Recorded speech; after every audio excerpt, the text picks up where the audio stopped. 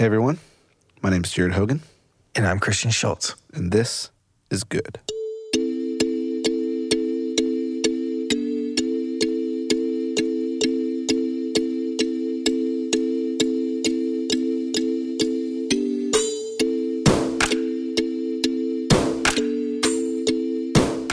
Well, hello again. Welcome to a new and another episode of Good. Jared, we're here again. How are you? Hey. Doing good. No, I'm doing well. What I'm really curious about is how everybody listening is doing right now. Yeah. I wish that there was maybe we'll get there someday where it's a live version of this and then it goes up later. You know what I mean? Yeah. But I think that might get a little risky. That sounds like a lot of pressure. Yeah. It's like I don't really want to perform.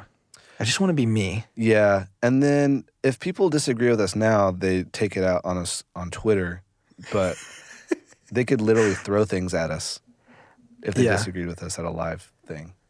Right. So I don't want to. So for now, let's just keep it how it is. Let's make the best of what we have. Okay, deal. But yeah, Jared, what are we talking about this week? Man, this week we are talking about a movie you may have seen, a movie you may not have seen. So I would say if you haven't seen The Revenant, maybe turn this off now because this will include spoilers. Yes. But here, let's preface this a little bit, and let's just mention that what we don't want this podcast to be is like a review. Right. None of these podcasts should ever feel like a review of a movie. I think we're coming at it from the side of just being lovers of film and the art of film, and we love filmmakers, you know. So so there's no grades, there's no 1 to 10 ranking. This is like impressions. And I think most of them are going to be mixed. You know what I mean? Like, I love this. I don't know as much, or maybe even like, I would say for this movie in particular, there's a lot of things that I'm totally still processing that I don't even know if I could really articulate my response. Yeah. But also what I would like it to not be is we both are just like so crazy in love with this movie, because I feel like that would be a really boring topic. Do you know what I mean? That's true. So we're going to try our best and hopefully just stick with us, I guess, through this thing. If it gets a little hairy, we'll make it up. So okay, so let's just start here. Yeah. The Revenant, first impressions. First impressions. I'm going to try and describe my I watch a lot of movies in theaters. So the way that I kind of describe it to people is like how I felt in the theater. So it's very much like a theater experience. I don't wait for movies to come out on iTunes or on DVD or whatever. Is that kind of like on principle for you? You know what? I don't know. I think it's like is it kind of like, I would say case by case for me. Like when I look at The Revenant, there's no way I could watch that for the first time in my living room. No Before way. I even saw it, I think I could arrive at that conclusion that is a theater movie. Right. But I feel that way sort of about all films. Maybe not. I think there's some films that I like to. There's some films like Good Will Hunting or something like that, like a classic movie that you could just watch anywhere. I don't think the theater experience would have made that any larger or like make it feel more special or something. But for certain films, and it's something that you can just tell even from watching certain trailers or something and just anticipating something coming out, I think certain films, you just feel it. I have to see this in theater. The scale. Yeah. You know, you have to watch it on the big screen. And I think so much of, at least, for this movie, movies that are similar to The Revenant, it's experiential. You've got to like watching it in a theater with people. For sure. Totally heightens the experience of watching this film. Okay, so back to the real question. So you're getting popcorn. Yep. Do you eat popcorn? I get literally the same thing every time. I have like a really awesome Cinemark right by my house. I literally walk to it probably twice a week. Yeah. and it's like it's like a self-serve concession stand type thing. Like what?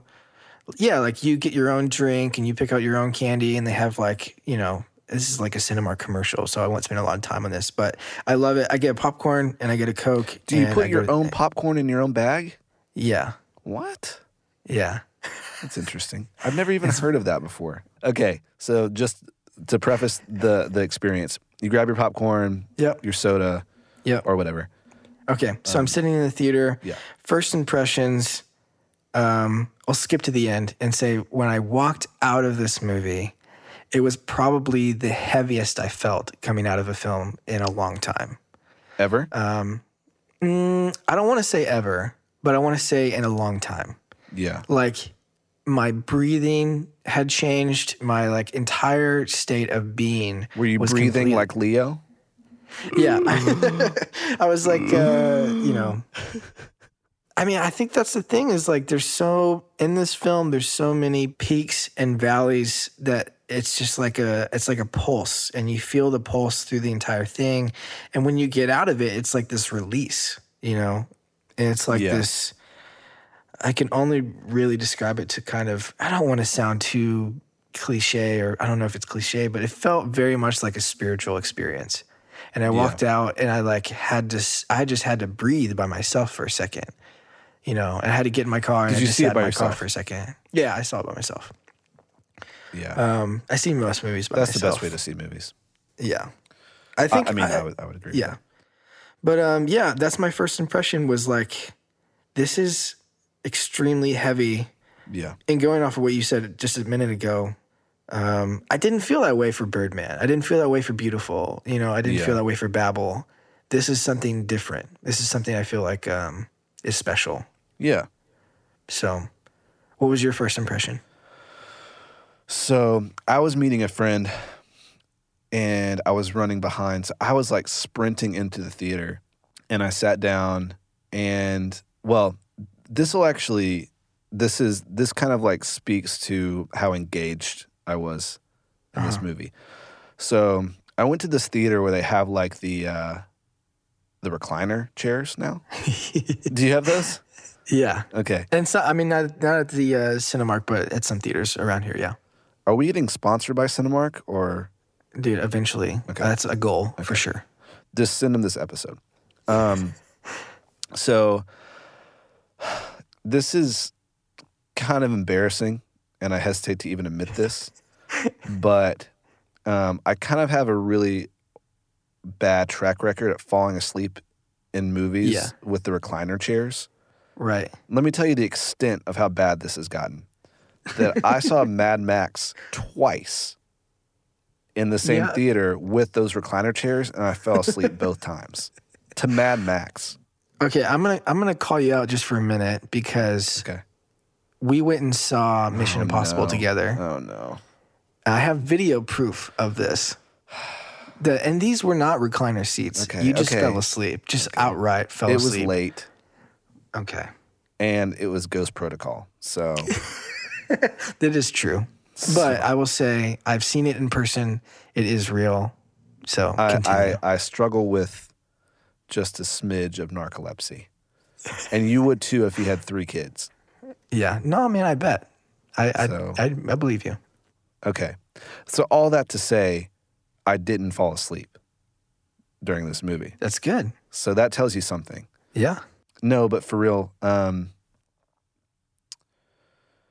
think everything you said I would agree with. It was a crazy experience from beginning to end. Yeah. Even thinking about, I know this is very different, but thinking about a movie like Mad Max where it's a visceral experience from the moment the movie starts, this just felt totally different to me. Obviously, Mad Max is designed to do something totally different, but I felt engaged with these characters. I cared about these characters. And I just, I left exhausted. Yeah.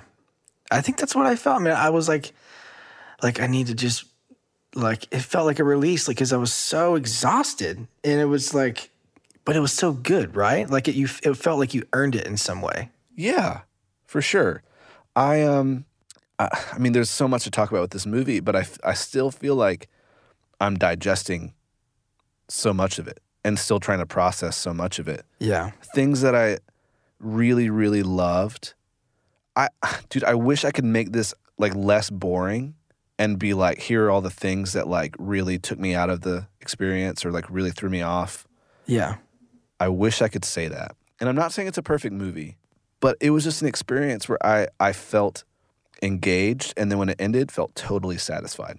Oh yeah. No, for sure, dude. I think you hit it right on the money. It's such this is such like a stupid like consumer thing to say, but the trailer's so good.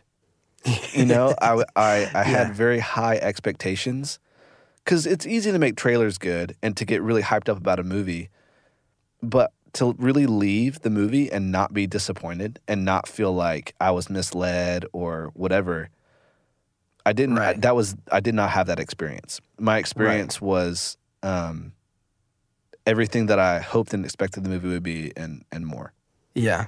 I would agree. Like the trailer definitely set up your anticipation.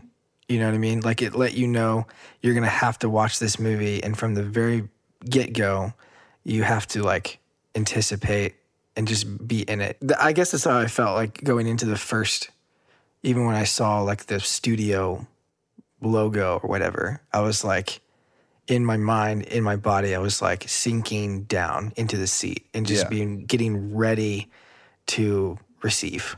Which makes it some kind of weird. That sounds really weird when I say it, but like that's how I watched this movie. Yeah, you shouldn't say that anymore. And it's funny looking back on episode 2 with Ryan. I remember him saying Lubezki and Inarritu like kind of made this decision that they were going to shoot with like the cleanest look that they could.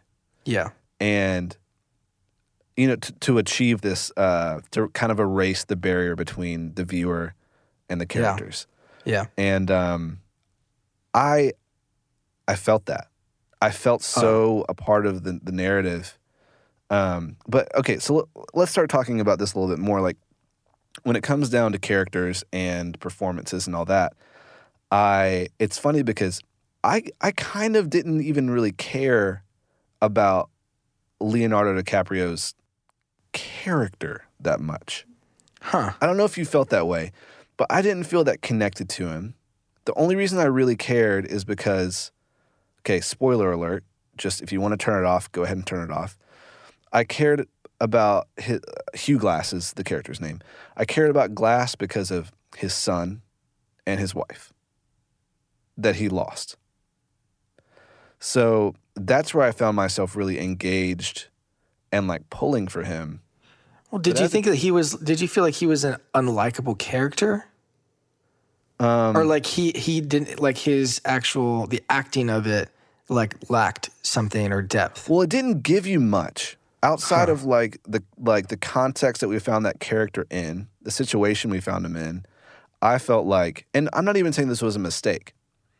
I just feel like I didn't have a whole lot to go on. I didn't find him likable outside of like the situation we found him in. You know what I mean? Yeah. So I get that. I felt myself only pulling for him because there was so much against him. Yeah. In a different way, I felt like, not that I liked Tom Hardy, but Tom Hardy's character, I felt like I knew so much more. Sure. I think what was happening, and I don't really know the choice behind this with Inarritu, but Hugh Glass's character like never said anything about himself. Like everything was always everything that would give you context to who he is coming from his son and his wife, like you just said. You know what I mean? Yeah. Like or like rumors. Right. And like Tom Hardy's character, he's always talking about himself. What happened to him, you know, like his thoughts and like what he thinks, like how he feels about, you know, Native Americans, how he feels about the current situation. He's always talking about that's really interesting. Me, you know, and Hugh Glass never says anything. So That's That's a really interesting point. And I feel like when I step back and think about it, who knows if this was the intent, but it feels like you could plug yourself in to that character. Yeah. Like and maybe I'm making an excuse. Maybe it's totally like a lack of good writing. I'm not really sure, to be honest. But I guess where I kind of land on this is like I cared about Leonardo DiCaprio because of the situation we found him in. I didn't care about him as a character. And I feel like in some way you were able to like place yourself inside of his character because he was so underdeveloped. You know what I mean? Like, I don't mean that in a negative way, because the experience that I had following his character on this journey was remarkable. Yeah. But I wonder if that was part of the tactic at all, to be able to place yourself inside of this character. I think what it was for me, and this is how I took it after I internalized everything, his character had to feel, his character needed to feel like a god in some sense. You know what I mean? His character needed to feel... DiCaprio, Hugh Glass. He needed to feel like some sort of savior. Okay. Like, do you know what I mean? So, and I think at the same time, he's allowing you to like put yourself in that situation, and every single hardship that he's going through, like you can kind of, I guess, like you would be able to relate in some way, but like I felt the opposite way. He feels like a superhuman. Okay. Do you know what I mean? That's like, funny, because I feel like much differently than that. When I look at how the film was shot and made, and we can get into some of these technical aspects, I mean, if we're talking like biblically, I'm like, he is Job. Everything is taken away from him. Sure. You know, and then I feel like you look at even how the camera moves and the amount of like long takes, and it feels like there's some kind of like omniscient observer the whole time. You know what I mean? Yeah. I feel like as the audience looking through like the lens, I feel like the camera almost acts more as like God and omniscient looking at this whole narrative unfold. Sure. Does that make sense? I think so. Well, then that kind of like, that's getting into a whole nother topic, you know, like how I think that's something that I haven't yet internalized, is how the intentions behind how he wanted me to feel. Yeah. Like as the viewer, like the way that him and Chivo accomplished the look of this movie, I'm not quite sure how I was supposed to feel. Yeah. Or how, what character I was supposed to inhabit, or what view I was supposed to inhabit in some way. I mean, it feels like there's a lot of factors and elements kind of like in play here. I feel like nature and its like relentless drive is huge. I feel like man's ability to live in like unity or conflict with nature is a big theme. And then I have to think that like there is a spiritual realm to this, just with the way that the film is made and just like the surreal quality to like his flashbacks, the way that's the best way we get to know him is seeing these like different elements via flashbacks. So right. How all those elements kind of coexist, I'm with you. I'm not sure if I can really break down clearly how all those things work together. But I can see that they're present. Yeah. Well, one thing that I want to mention, and this may come across a little bit harsh, because I know that you're a huge Terrence Malick fan, but I'm just going to go ahead and say it, because I felt like this while I watched it, is I feel like Inarritu is the version of Terrence Malick that everybody wants. Huh. Because he still has those qualities of space and those qualities of like communicating intangible things through an image, you know? Yeah. Intangible things that you can't really describe. But he's more like narratively. But he's more narratively satisfying. Right, satisfying. Yeah. That's why I think I've always felt the way that I'm one of those guys that like I appreciate Terrence Malick to the core. And I will always watch his films. I will always go and see his films if they're around, you know. But like this was so satisfying on all levels of filmmaking, you know, where like it was satisfying on the subtextual level, and then it was satisfying on just the visual, visceral level, you know, even with like the incredible CGI stuff with the bear scene, and then like the trouble that he has to go through. I think that's why I was so satisfied at the end of it, like you were saying.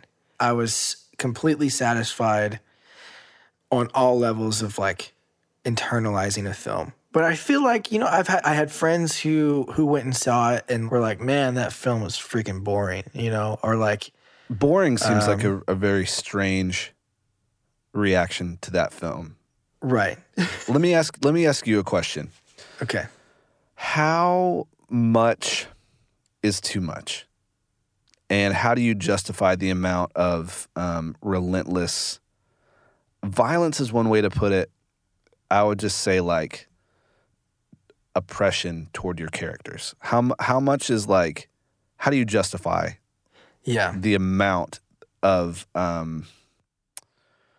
just like dread that's heaped on these characters? Yeah. To me, it's all about the resolve of the film.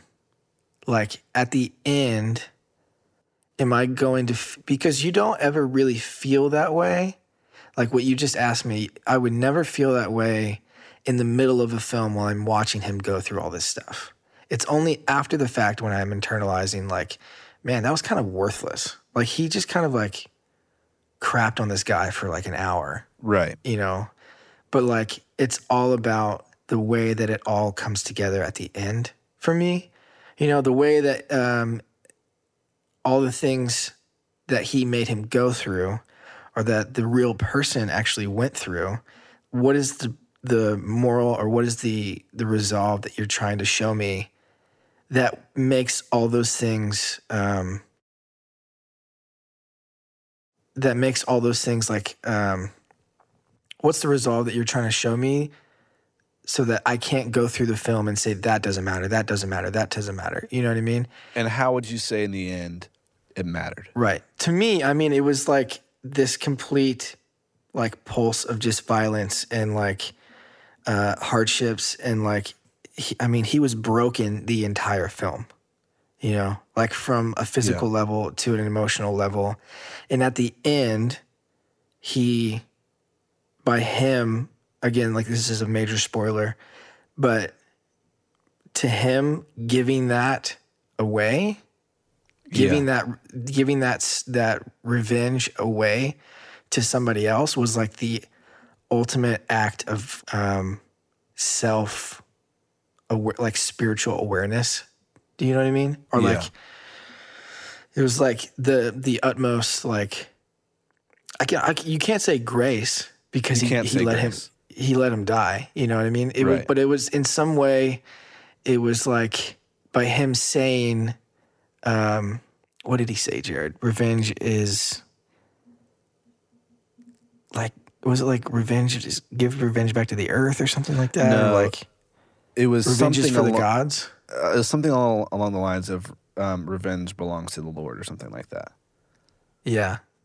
Well, by him saying that last line, like not killing Tom Hardy's character and saying like revenge isn't for me. Right. Like realizing after stewing over this thing for 6 weeks, traveling hundreds of miles, at the end of it, getting to the point where it says, this isn't for me. Not like this is like I'm too morally knowledgeable. Like I can't do this, and like I don't have the nerve to do it, because he definitely has the nerve and he's doing it the whole time. Right. But it's like on a more spiritual level, on a more like humanity level, this thing that I'm chasing, I don't deserve this. This isn't for me. I'm going to give this away. Which is like kind of let me just play devil's advocate here. What is the point? And again, I love the movie, but when you see the ending, how does that just like, it feels like it negates the whole movie. If you think about it like that, like what is his drive? What is his motive for the whole? Do you think it's a revenge film? I guess is my question. Yes. My gut, when you just, if you just ask me that question, my gut reaction is yes. I would say it's the opposite of a revenge film. What is it? I don't know.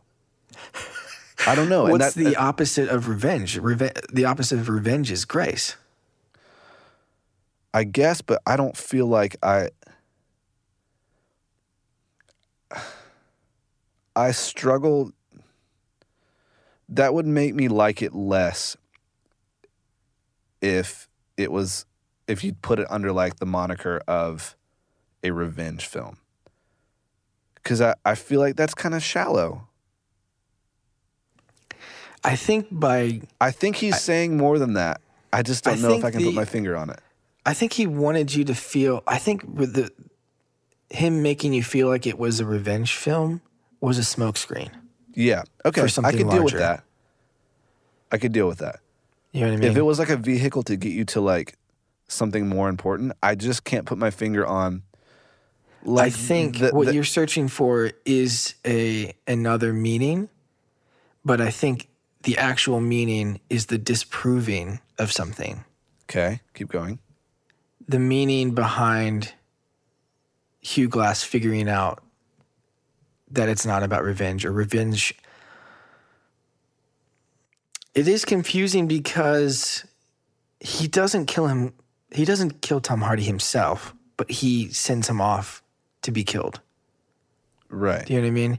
So I have to take it at surface value, like what Inarritu just literally just physically did by having Leo's character send Tom Hardy down the river to the group of Indians, and then they scalp him, and then that's it, and then he's dead. So let's just talk a little bit here because, okay, the line that he says, and again, I don't know it, I don't remember it off the top of my head, but it was something to the effect of, essentially, revenge belongs to God, right? Something like that? Right, yeah. Okay, so something that I feel like is interesting is to think about everything that Hugh Glass went through, right? Yeah. And you hear Tom Hardy whisper in his ear something to the effect of, like, nothing's going to bring your son back. Yep. And I think internally, Glass has got to be thinking that is 100% true. And if that is the case, what did I do all of this for? Yeah. Is it for revenge? And I think he had in that moment to decide that if his end game is revenge, what is crawling out of a grave for? And traveling hundreds of miles to track down this guy. I feel like in that moment he had to realize that all the work he did to like survive had to add up to more than one moment of like revenge. I think what it was, dude, was the realization that these things that I have are not mine. Yeah. Like my son, my wife, my health, my life, right. In a sense, like whatever you believe, whether like that's given to you by the earth or God or, whatever. I think the realization that he had was, I think, exactly what you just said, which is like just expounding on it. I think it was like saying he realized that these things are not mine to keep, or these things are not mine. I mean, I feel like he cherished them, I feel like Sure. He cherished his son and his wife and like kind of mourns that loss, obviously, but like, yeah. I think he's like, he realizes in that moment, these things aren't mine, And I think there's a moment, I think he had to realize, what do I have left? Yeah. Like kind of take stock of like, if if what I have left is reveling in revenge for the rest of my life, living off of this one moment of revenge, that's not much to have like gone through all that I went through to have. But no, dude, I think he all this to say, like, Tom Hardy dies. I mean, in one way or another, Leo kills him. So, like, I think ultimately what has to be said is that, because, like I said earlier, I have to take it on face value. Sure. And say, okay, Inarritu had this character like very nearly kill this other character. Well, you're talking about Inarritu again, like he's kind of playing God and moving these pawns around. Let's talk narrative. He is. I know, right. On one level he is. But narratively, like taking the filmmaker out of it, like what's happening in the story. Yeah. Like, hang on. Okay.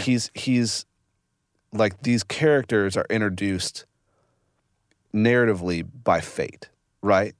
Sure. The fact that 30, 40 feet away are a group of Indians, Native Americans, that narratively represents what? The fact that God took judgment?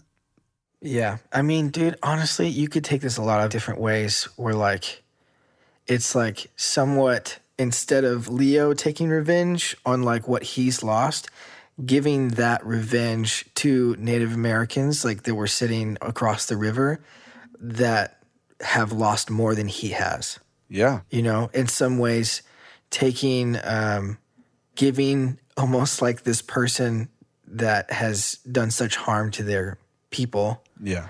And giving that to them and saying, like, I know I've lost what I've lost. You know, I've lost this. So I lost my wife, my son. I almost died, but like seeing in some way, I think that, I mean, in a way that could be what Inarritu is doing. Sure. Or trying to make you feel. That's super interesting. Yeah. It's like, let me give this to them. They've lost more than I have. Revenge is not, this particular revenge is not for me. So let me set this up real quick. Historically, what this country has done to Native Americans is one of the biggest travesties that I think our country will ever have to deal with. Yeah. So, like, the amount of wrong is just unequivocal. But let me, narratively for this story, let's break it down a little bit. In two ways, Tom Hardy... my favorite thing about this movie, I think, is the way that Inarritu blurs the line between good and evil. Okay? Sure. So think about the fact that he sat there with Leonardo DiCaprio, his character, and said, blink. If you want me to do this, blink. And what did he do? Yeah. No. He blinked. Yeah, that was the biggest surprise of the entire experience, was like Tom Hardy's character was sort of being a good guy. Exactly. Well, I mean, at the same time, motives, but still. Right. He really, like, I think he wanted to preserve his own life, but they had this unspoken agreement. Right. That was very clear. And so, on one hand, it's kind of impossible to really put him totally in the wrong. Okay? Yeah. So there's that. And then you see Tom Hardy take his, like, bandana off, and you see his scalp has been ripped to shreds. He barely has hair on the top of his head because he's been scalped by Native Americans, okay? And so you think about the fact that on some level, we don't know the full story, and maybe he did something to provoke it, but he has some basis on which to not like these people. Yeah. You know what I'm saying? I mean, yeah, for sure. So you can't just cast him into, like, this fear of, like, he is evil. I think how much that complicates the narrative and how much that complicates his character. Yeah. It's almost impossible to be like, he deserved that. So that's one of my favorite parts of the film in general is Inarritu's ability complexity of to blur the lines. Is crazy, yeah. To sum up my whole opinion on this movie, Inarritu, I'm just kind of like, I don't know. I respond to it, and there is something like in me that connects to what he does. Yeah. But really being able to like articulate it, and maybe there's something, and I'm not trying to be whatever, I'm kind of okay with that. I think it's okay to kind of like get lost in like the mystery of the film and not be able to connect everything to some spiritual, ethical, moral theme, because I think you and I both agree we felt it. There's something like in the theater, in that experience that was magical. Let me ask you this, and maybe I would like to try and hear you kind of verbalize it. Why do you feel like you want that? Why do I feel like I want what? Why do you feel like you want to know the ethical, moral, or the resolve of a film? Why do you, as like a 100%, 100%, it is to get in the head of the filmmaker, so that I can like totally put it to work in my own work. Huh? That's weird. Not weird, but it just seems sort of selfish. I think I kind of gave up watching movies to strictly enjoy them when I decided to do this. Do filmmaking? Yeah. How? I'm not saying I don't enjoy movies. I'm just saying, like you're telling me you don't go into a theater and just sit there and not think about how they lit it, what he's trying to say, the character development, like all this stuff. I don't think about all that when I'm watching it, but when I reflect on it, I'm totally trying to break it down and figure out how he arrived where he arrived and what his thought process was, and then apply that to like what I do. I'm not saying that I'm like successful at that or that I even get it right ever, but I do feel like I'm trying to think how they learn to think how really successful people think. And I feel like that's why I'm so obsessed with it. Yeah. Trying to figure out like what he's trying to say and how he says it. Yeah, I guess I'm trying to kind of like hack his brain. Yeah. I think what's extremely interesting on the other side is like seeing really successful or really admired directors like miss it. Yeah. Like that is super interesting to me, you know. Like I last week I went and watched Joy. Yeah. It was still in theaters after Christmas. Haven't seen it. And I love David O. Russell. I mean, I would say don't see it. But I love David O. Russell, and I think he's been in a little bit of a role lately. Sure, and like, I have no idea why he's being even mentioned about Joy. It's so crazy how like in each of his like interviews that he's doing, each of like anytime he talks about maybe in the last like 3 years or something, the last couple of movies he's done, it's always been of this self-realization of like, I went off the path that I wanted to go as a filmmaker. I went off the path trying to make these films that I thought would make me critically acclaimed or make me whatever. And then now I'm making I'm talking about the films I want to make, and I'm shooting the characters that I really want to do, and I found my voice. And then I watched this movie that he just put out, and it's a total shit fest.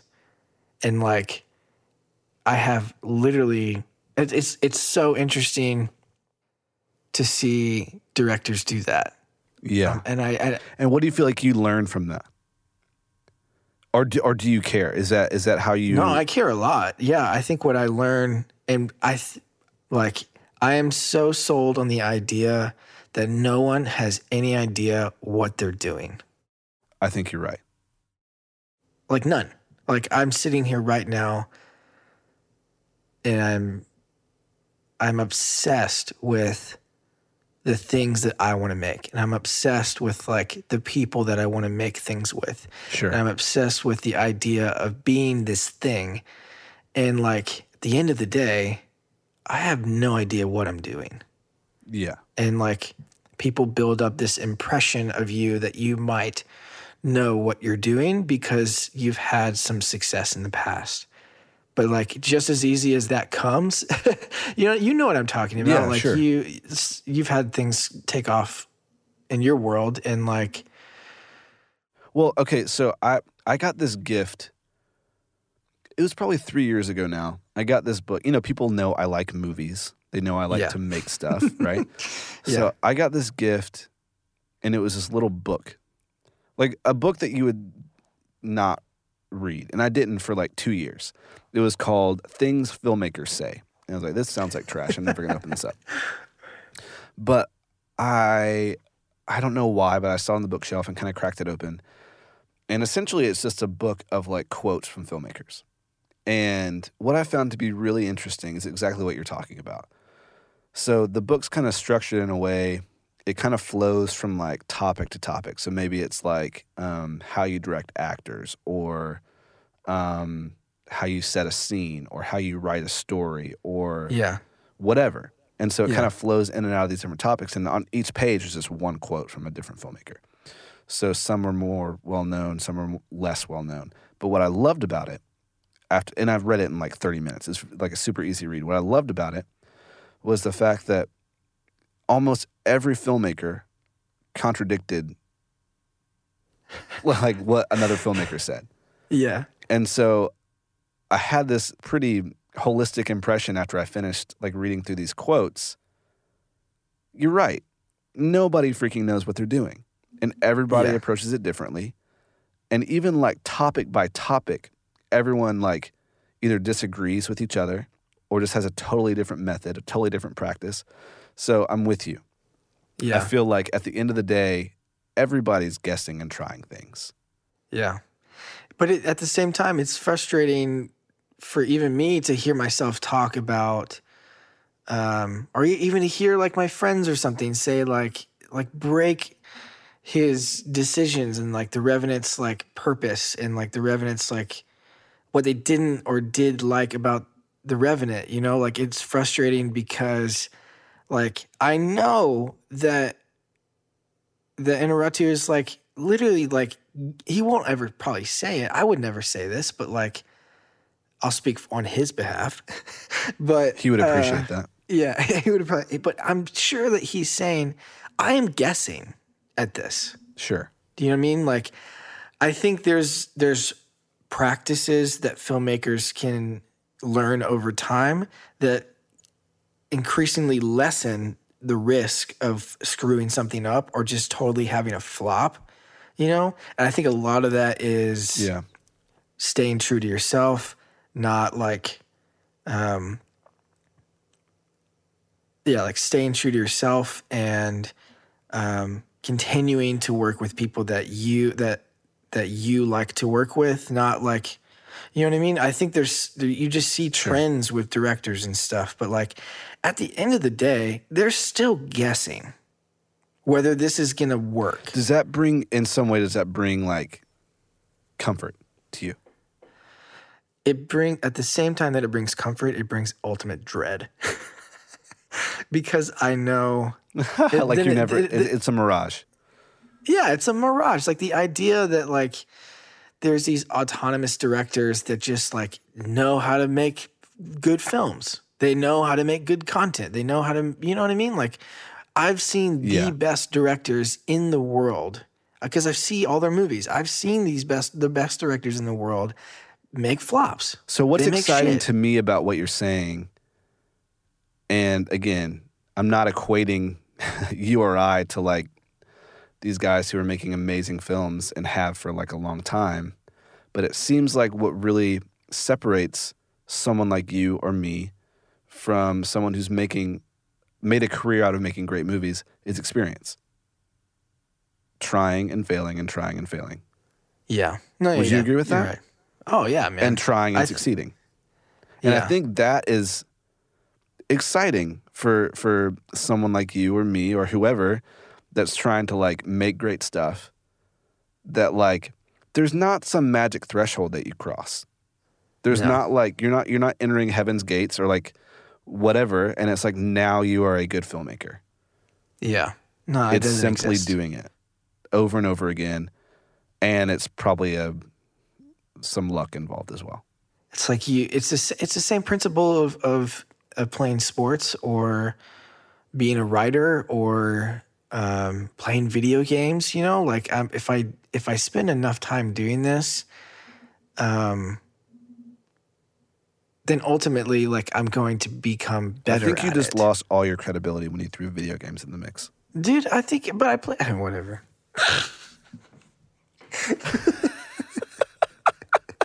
Hey man, if everything else fails, you got that to fall back on. Yeah. Pro gamer. Yeah. What's your username? My username? Yeah. I won't tell you. I will not tell you. Okay. For anybody that really cares, I super enjoy playing Black Ops 3. I enjoy, all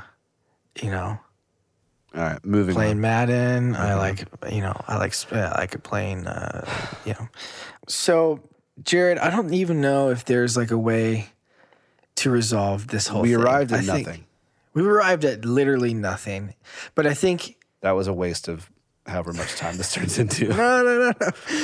No, man. I think, honestly, I'll say this. This is probably one of my favorite conversations I've ever had with you. And I hope that it translates into a good podcast. We'll see. Do you see what I did there? The good thing? It's comforting. You think so? Yeah. I think it's comforting to know that at the end of each episode, we have to say good. I mean, if you think that's the best, then I'm good.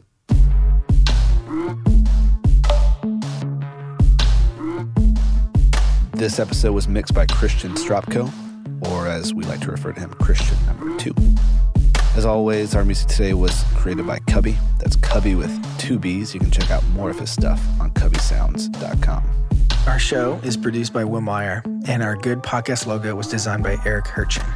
Also, you can find all of our show notes and other fun stuff at goodthepodcast.com.